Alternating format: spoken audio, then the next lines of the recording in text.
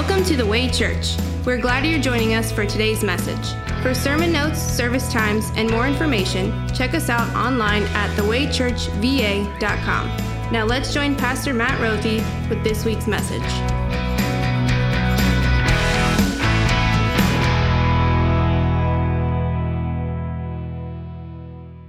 Psalm 27 of David. The Lord is my light and my salvation. Whom shall I fear? The Lord is the stronghold of my life. Of whom shall I be afraid? When the wicked advance against me to devour me, it is my enemies and my foes who will stumble and fall. Though an army besiege me, my heart will not fear. Though war break out against me, even then I will be confident. One thing I ask from the Lord, this only do I seek, that I may dwell in the house of the Lord all the days of my life, to gaze on the beauty of the Lord and to seek him in his temple. For in the day of trouble, he will keep me safe in his dwelling. He will hide me in the shelter of his sacred tent and set me high upon a rock. Then my head will be exalted above the enemies who surround me. At his sacred tent, I will sacrifice with shouts of joy. I will sing and make music to the Lord. Hear my voice when I call, Lord. Be merciful to me and answer me. My heart says of you, seek his face. Your face, Lord, I will seek. Do not hide your face from me. Do not turn your servant away in anger. You have been my helper. Do not reject me or forsake me, God, my Savior. Though my father and mother forsake me, the Lord will receive me. Teach me your way, Lord. Lead me in a straight path because of my oppressors. Do not turn me over to the desire of my foes, for false witnesses rise up against me, spouting malicious accusations. I will remain confident of this. I will see the goodness of the Lord in the land of the living. Wait for the Lord. Be strong. Take heart and wait for the Lord. This is the word of your God.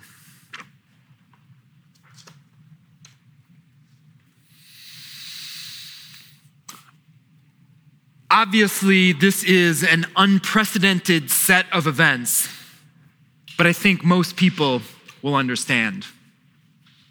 That's the statement that Les Dorr, the spokesperson for the FAA, the Federal Aviation Administration, gave shortly after the 9/11 terror attacks and the catastrophe that set in our nation, when he told everybody that there would be an unprecedented grounding of all of the flights in North America. He was right. People did understand, but perhaps what nobody could understand is how that day and how that decision would really impact the way people traveled forever. I mean, think about it. If it was a grounding of all the flights just for a short time, or maybe because it was a drill and not a real terror attack, perhaps things would have just gone back to the way that they were like that. But they didn't. People did start to travel again eventually. The grounding of all the planes let up on September 13th. But things were never the same. Maybe you remember, there used to be a time where you could keep your shoes on, wear your jacket. You wouldn't even need a boarding pass or a ticket. You could just walk up to the gate. Anybody could do it. Maybe you had to walk through a little metal detector, and you could even, get this, you could even bring a 4-inch blade with you on an airplane. Those days, however, are long gone.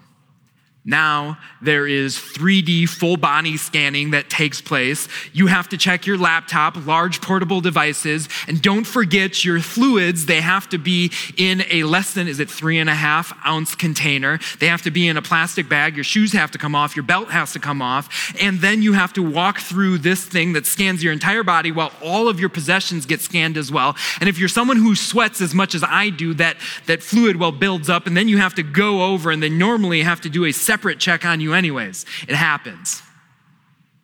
You might complain that you don't like that whole process, that you wish you could just walk up to the gate, that you wish that you didn't have to buy, little 3-ounce deodorants and shaving cream, but that wouldn't do you anything. We're not going back to the way that it used to be. This is just the way that people travel now. And a lot of the post-pandemic life, well, you might compare to air travel post 9/11. In March of 2020, there was the unprecedented grounding of really all of our social gatherings. If you think about it, nothing like that had ever happened before. And maybe if it had happened only for a short time, like I believed right away that, in just a couple weeks, we're all going to get back together. We're going to celebrate Easter gathered together again. If that had happened, and if it hadn't happened because of a global pandemic, maybe things might be different. We could talk about, things returning to life happening the way it did in 2019 or 2020. But here we are, 18 months removed from that, and the way that people gather together has changed. It has changed the way people go to work, the way people go to school, the way people go to their doctor, the way they go to their fitness places, the way they consume entertainment, and the way they go to church. And so it's time that we talk about it. The way people gather together, and we talk about it as a church. And when we do, here's what we're not going to do. We're not going to talk about and commiserate about the way things were before the pandemic. We're not going to complain, and we're even not going to celebrate the way things are right now. We're not going to offer up our conjecture about how we think things will be in the future. But what we're going to do in this sermon series called To Gather Together is we're going to look at what God's word has to say about what it means to gather together. What we're going to do over the course of the next 3 weeks is we are going to look at, 3 really key ways that we do just that we gather together. We're going to look at how we gather together here in worship, how we gather together in fellowship and with other groups of believers in groups. And we're also going to talk about how and why we gather together as we celebrate the Lord's Supper. And that's just it. We're not just going to talk about the ways in which we do these things. We're going to talk about the whys behind these things. Because I think there's not a Christian person who would look at those 3 things that Christians do: worship, group together with other Christians, study his word, fellowship, and celebrate communion, and go, yeah, those things aren't important to me. No, they're important. Maybe it's even the pandemic that caused you to realize just how essential those things are in your life. But if I were to ask you why are those things so important to you? What would you say? Maybe the answer there is less clear. You might say, well, Matt, it's what I've always done. And that'd be a good reason, a true reason. You might say, I'm not even really sure why, but I like it, and it feels good. And that also is a very important reason. Yet meanwhile, that is true. There is a world of friends and neighbors and even Christians that haven't always gathered together. And they don't value the reasons why you gather together to to the degree that maybe you do.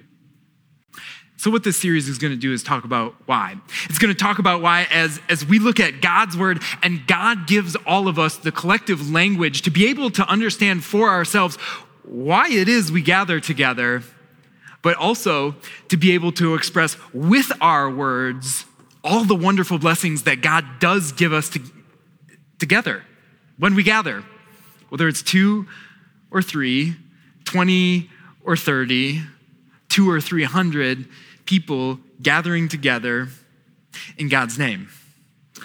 And so we begin our series by looking at why it is that God's people gather together in worship. And it's a wonderful blessing that we're doing that today, because just in a few minutes, what we're going to do is we're going to have a conversation. Our whole group is going to have a conversation about our plans to, God willing, build a place where we can gather together for worship and then go out from there and carry out the mission and the ministry that God gives us. So we should know why we're doing that.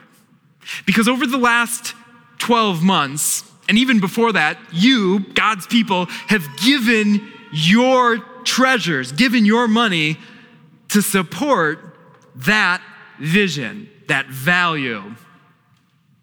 And if we go through with this, we're going to spend a whole lot of money to build a place where we can gather together and worship. And if we do that, it's rather clear that this is something that we highly value. But do you know why? I mean, let's slow down and ask the question, why don't we just gather together in a park or outside? Why don't we gather together in small groups, call them house churches?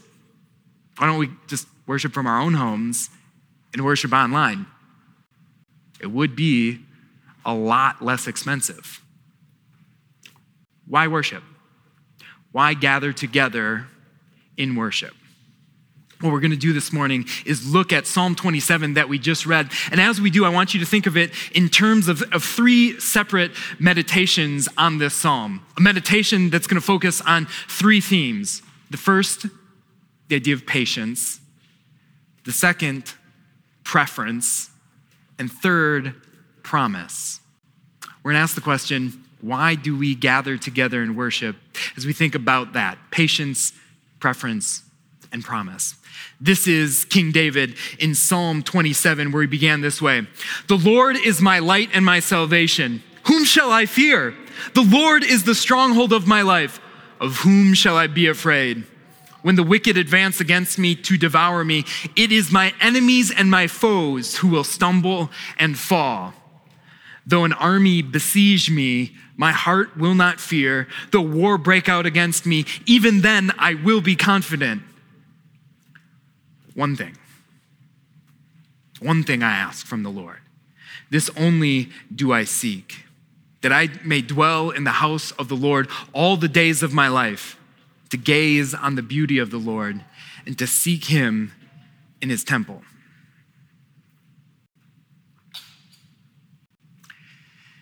Many believe that King David wrote this psalm as he was going through a very deeply hurtful personal tragedy. His son Absalom, his third son, killed one of his older brothers, tried to kill David, kicked him off the throne, kicked him out of Jerusalem, brought about this coup, even recruited his own personal friends and military leaders to take over the kingdom of Israel. Can you imagine that? The stress on a parent, on a man, on a king. Can you imagine the sleepless nights that David would have endured as he went about and went through that traumatic experience? He felt all of that, and yet, what is his one request? What's the one thing that he wanted most during that? Well, he couldn't go to church. During that time David fled, he couldn't go to his church. He couldn't gather together in the temple there in Jerusalem. And so this is what he prayed. He said, "One thing I ask from the Lord, this only do I seek, that I may dwell in the house of the Lord all the days of my life, to gaze on the beauty of the Lord, to seek him in his temple." Why do I bring this up? We may not have a son and a father dividing up our country, do we? But have we not become keenly aware of things that divide us? I mean, there's a list of things that we've experienced over the past 18 months. First, the global pandemic. Then physically division as we isolated safer at home. Followed that up with a summer of racial injustice and social unrest. Follow that up with a fall of a presidential election cycle. Then a new year that brought about, division about safety measures with coronavirus. Then a summer of divisions about the vaccine.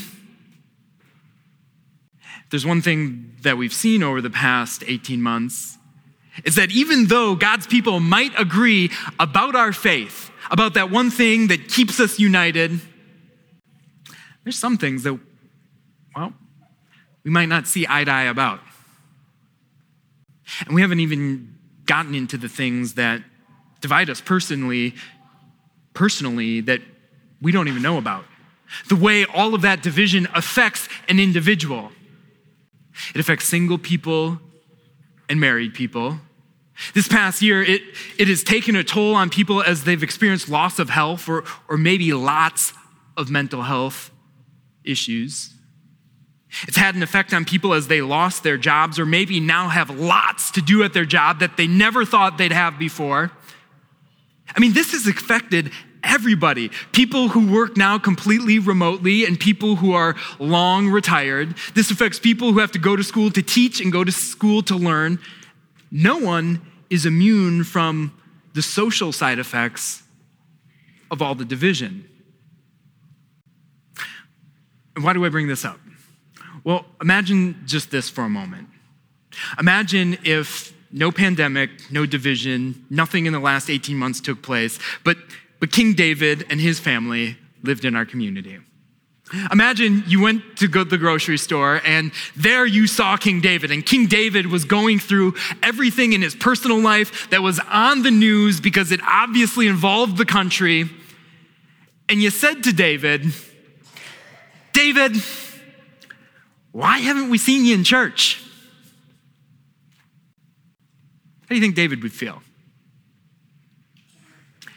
How do you think people might feel, Christian people might feel, who deeply desire to gather together and worship,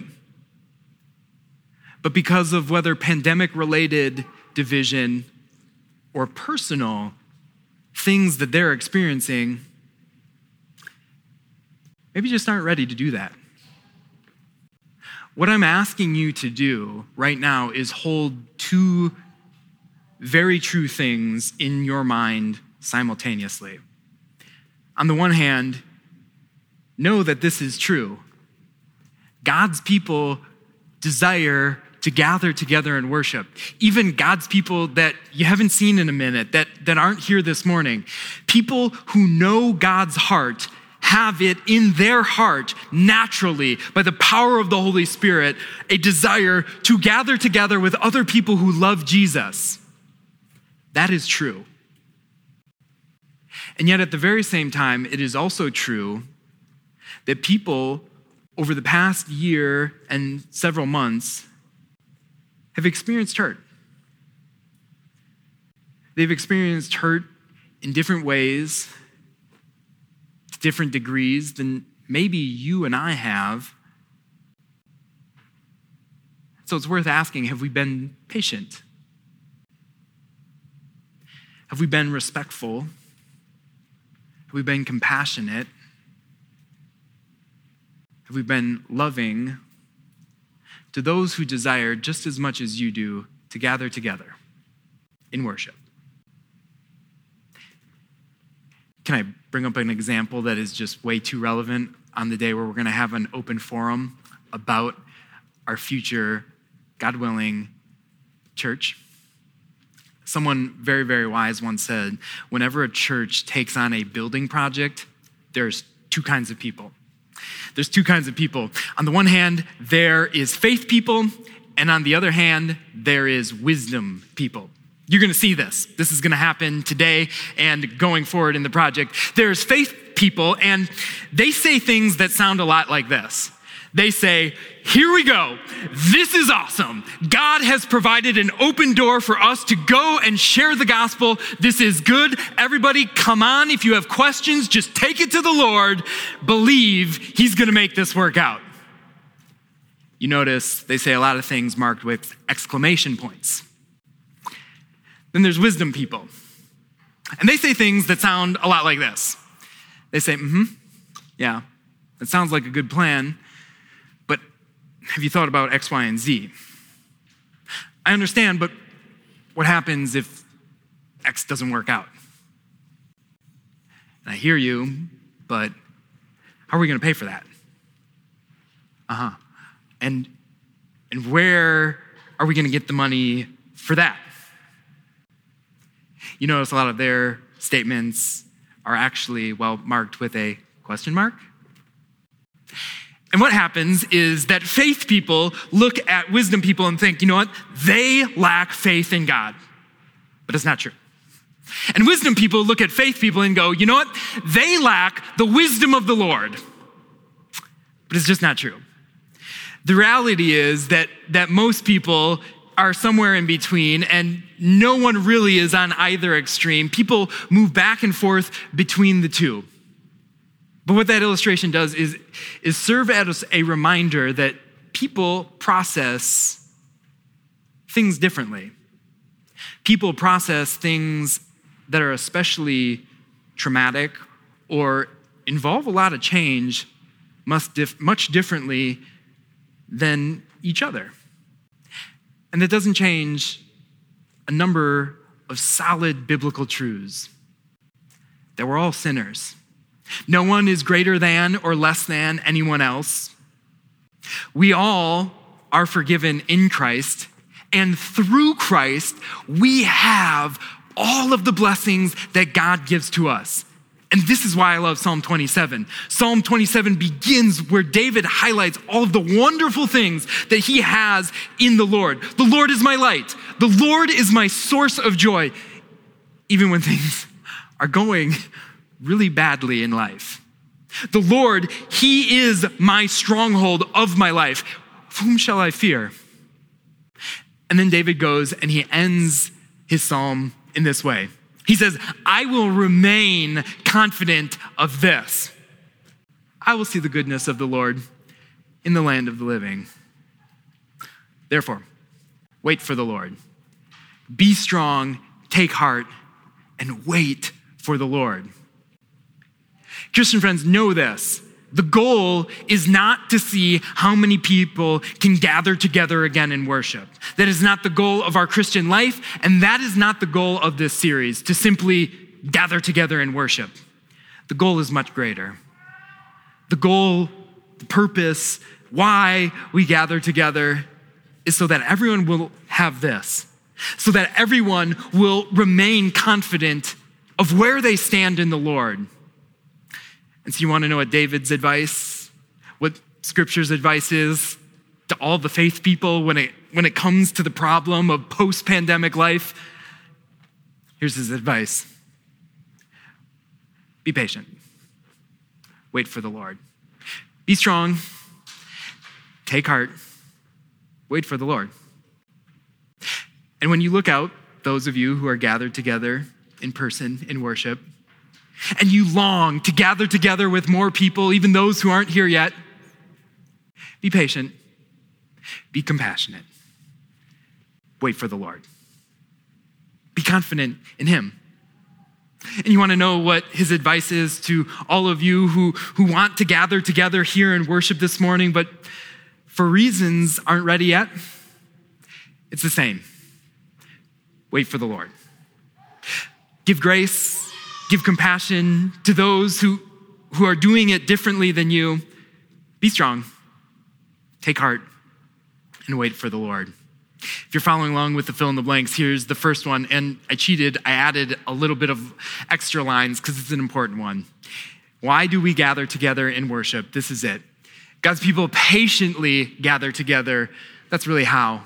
God's people patiently encourage one another to gather together in worship. And here's why. It's because in worship, God's people are instilled with confidence. They are filled themselves with confidence. And what you get to do going out from here is you get to instill that confidence in others by pointing them to Christ Jesus, who is the source of all of our oneness, all of our unity, all of our strength, and all of the confidence that we have in him. That's the first one, our meditation on the idea of patience. And that moves us into what David said next and our thoughts on preference. This is what King David said. One thing I ask from the Lord, this only do I seek, that I may dwell in the house of the Lord all the days of my life, to gaze on the beauty of the Lord and to seek him in his holy temple. For in the day of trouble, he will keep me safe in his dwelling. He will keep me in the shelter of his sacred tent and set me high upon a rock. Then my head will be exalted above the enemies who surround me. At his sacred tent, I will sacrifice with shouts of joy. I will sing and make music to the Lord. As you read through Psalm 27, one thing is unmistakable, and that is that David has a deep, a close, an intimate relationship with his God and Savior. That's his hope. That's his confidence. That's his stronghold. That is who shelters him, even as he goes through this personally traumatic experience. But keep reading the Psalms. Keep reading the Psalms, and what you'll see is that the full range of human emotion is on display, the full range of the human heart. There's not only a need to be connected to God, but get to the last Psalms, and really many other Psalms as well. And you'll see that David not only expresses a deep need to be connected to his Savior, but also he needs to be connected to his fellow God-fearing people. There's a special group of Psalms in the latter half of the book of Psalms, Psalm 120 to 135. They're called Psalms of Ascent. They're songs and hymns and praise songs that God's people would gather together to sing as they went up to the house of the Lord, as they went up to worship. They're songs that have been sung by Christian people throughout the centuries. Perhaps the most famous of those is Psalm 122, which begins this way. I rejoice with those who say to me, let us go to the house of the Lord. If there's one thing that this last year has showed us is that there are some things that are just better in person. Don't believe me? Ask grandparents who are relieved that they can finally give their grandchildren hugs. Don't believe me? Go ask students who would rather not learn online. Don't believe me still, go look at scripture that there are some things that God just created us to do in person. And that is worship. That is be in communion and community together when we praise our God. In Genesis chapter 1, we hear about God walking along with his creation. The only thing that was wrong with his creation at that point was that someone was alone. And so he made someone to have companionship with them. Keep turning through the pages of Genesis, and what you see is a God who built community, who built the nation of Israel. And then when he led Israel out of there, he desired to be with them in that community. He descended on them with his presence in there as a pillar of smoke and a pillar of fire. And still there, continue on throughout the Old Testament. When God's people set up a tabernacle and later a temple, what did God do? He personally filled that with his presence so he could be there in worship together with his people. Turn to the New Testament, and what do you see in John chapter 1? That Christ came and made his dwelling among us so he could be with us together. The Word made flesh. Think about all the commandments of the New Testament. We're going to do it next week. We're going to look at almost 60 of them that give you commands to one another, to pray for one another, encourage one another, submit to one another, serve one another. There's some things that are just better in person. So now we have to talk about it. We have to talk about this thing that is super convenient, super casual, totally asynchronous online worship. What about it? How are we to think about it as God's preference is for God's people to gather together in worship? Well, it might be helpful if we think about it a lot like McDonald's. I like McDonald's, but I only go there about 2 to 4 times a year. I go there when my family is on a road trip together and we need something casual. We need something convenient. We don't want to go out of our way too far, and so we're glad that there's one almost at every single exit. McDonald's is convenient, and just as there's nothing wrong inherently with McDonald's, there's nothing wrong inherently with convenience. But imagine if I were to go to McDonald's not 2 to 4 times a year, but 2 to 4 times a month, or a week, or a day. Do you know what has been scientifically proven to increase the more you go to fast food places? Well, it's the risk for all of the following things: obesity, depression, cognitive function decline, skin issues, inflammation, bloating, and constipation, digestive issues, heart disease, stroke, teeth decay, type 2 diabetes, cancer, and early death.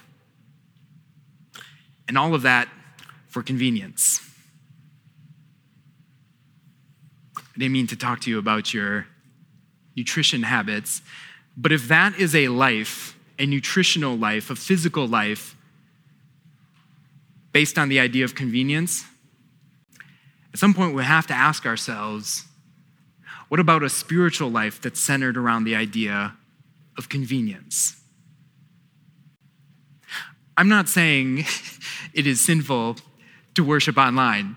In fact, this church continues and will always continue to stream our services online, put it on podcasts. But why? Why do we do this? Well, it's so that people can, when they need to, conveniently connect to Christ. When soldiers are stationed overseas, when people are forced to work on the weekend, when families who are a part of our faith family go on vacation and yet they still want to worship with the Lord, when people suffer illness or sickness, or when people go through a season in life where there is a pandemic that is quite arguably still going on. It is not a sin to worship online. That's not what I'm saying. But what I am asking is this: will you assess the risk? Will you assess the risk of a life that is entirely dedicated, a spiritual life that is entirely designed around the idea of convenience? It is not sinful to worship online, but what I am telling you to do is compare not just one Sunday or 2 Sundays or even a season of life where this is what you do on Sunday, but compare what a family looks like that worships all of the time online and gets their spiritual nutrition that way, to a family that consumes the bread of life, the water of life, the body and blood of Christ, together gets the goods in the way that God meant for them to be dished out, together in community, where together we speak words of scripture, together we speak words of praise from the Psalms and other hymns, together we speak words of confession and get to hear the words that sound like this: I forgive you all of your sins in the name of the Father, Son, and Holy Spirit. Ask, what is better to get to come together and receive encouragement, receive prayers, receive exhortation, receive building up, received correction from your brothers and sisters in Christ. God's people are designed a certain way. And it's God's preference, the next fill in the blank, for us to gather together in worship. And you might say to me, Matt, my faith has never been stronger, and I've been worshiping in line, listening to podcasts, all on my own at home. To those of you who would say that, I would offer as a challenge a question. How many couples do you know who have dated online and that's the way their marriage remains? They've never met in person together, but they say, hey, we've been married 6 years and we just know each other from connecting online. I don't know any. And that's because online dating, just like online church, is meant to lead to something else. Real, in-person relationships. Relationships with one another and relationships with God who designed us this way. And that's why we say that your presence in worship, it's not a matter of preference. It's a matter of God's preference. This isn't Matt's preference. This isn't a Lutheran preference. This isn't the Way Church preference. This is God's preference. And it's because he has a preference to give you a whole lot of promises. That leads us to our last one, where I'm going to give it to you right away. This is it. That worship is where God's people gather together to speak and to hear God's promises. That is what David has been doing throughout Psalm 27. And that is what all of those people who have heard this prayer, who have read this prayer, who have shared this prayer throughout the centuries and throughout eternity have done. They have spoken and they have heard promises that God himself has made. Let's walk through them all together. Psalm 27 begins at verse 7 with this: hear my voice when I call, Lord. Be merciful to me and hear my prayer. God gives us this really special, unbelievable gift called prayer, where we together get to storm the throne room of God's grace and receive from his gracious hand all of the things that he gives us. That is why we worship. It is to gather together to pray in worship. Verse 8 goes on, my heart says of you, seek his face. Your face, Lord, I will seek. I've said it before, and I love saying it again, that there is one question that Christians never need to ask themselves. Where is God? God has told you unmistakably, with clarity, exactly where he is found. He is found wherever 2 or 3 gather together in my name, where 2 or 3 gather together around my words, around my sacraments. There I am with them in worship. That is why God's people gather together. Do not hide your face from me. Do not turn your servant away in anger. You have been my helper. Do not reject me or forsake me, God my Savior. Even as David confidently proclaims exactly where he stands in the Lord, he also confesses his sin. He says, Lord, I know you have every right to be angry with me. I know that I have fallen short of your holy will, but don't do it. Don't turn away from me. And let me ask you, where does it happen where a large group of people get together and together speak their unworthiness, together openly and honestly admit that they're not the men and the women that they should be? This is why God's people gather. God's people gather together in worship to confess their sins together, but to hear the wonderful mercies of God that in Christ Jesus, who has been revealed in Scripture, who reveals his face in the sacraments, he pours out his grace into your lives and forgives all of your sins. Though my father and mother forsake me, the Lord will receive me. Tell me, where on earth do you find a place where no one is rejected, but everyone is accepted unconditionally? In a church, in worship. Verse 11 and 12, teach me your way, Lord. Lead me in a straight path because of my oppressors. Do not turn me over to the desire of my foes, for false witnesses rise up against me, spouting malicious accusations. Where in the world do we go to receive instruction from the Lord? Instruction that isn't just good trivia to know, but sends us back into life where we face our own Absaloms, where we face our problems, whether it's a pandemic or personal. And yet we know that because we have walked in the Lord's path, we will not be turned over to anything. But the Lord will be with us, and here confidently we can stand in the Lord. That's why God's people gather together in worship. It is to be reminded of those promises, to speak those promises out loud to one another and hear them again. And that's why I need to tell you a little bit about Will and Whitney. They told me I could tell you this story, but I think it's fitting on the day where you got to see them and them baptize their baby AJ, that you know a little bit more about them, something that happened long before AJ was here, something long before Whitney became one of the biggest cheerleaders that this church has, long before Will served on our church's council. Will and Whitney were the first family to join our church after we opened up publicly to the community. That's really amazing. And so I never thought I'd hear them say what they said to me just a couple of weeks ago when I went to visit them. I went to visit them after AJ was born, and we had a devotion, we said a prayer together, and then they told something to me that I was shocked to hear. If you know Will and Whitney, they're not shy. And yet they told me that after worship opened up about a year ago, that they had to stay at home for worship because of some job-related things. And then they stayed at home and worshiped online just a little bit longer because of some pregnancy-related things. All good reasons to worship conveniently online. But then they told me that they were nervous. They were nervous to come back to worship in person. They didn't think anyone would yell at them or shame them.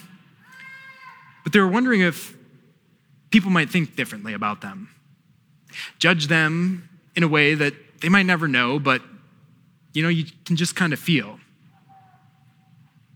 Maybe you felt that. Maybe that's happened to you. And so I was sitting on the edge of my seats asking Will and Whitney, well, what happened? Did it happen? They told me not at all. Not any of those things occurred. And by God's grace, it's because you, God's people, you know exactly why God's people gather together in worship. It is to be filled with God's confidence and instill that to others. It's because it's preference to God that we do gather together this way. And it's not a personal matter, but it's because in worship, God gives great and many promises through Jesus Christ. May God continue to fill you with that hope, with that confidence, with the joy of knowing the light and the love of the Lord as we continue to gather together in worship. Amen.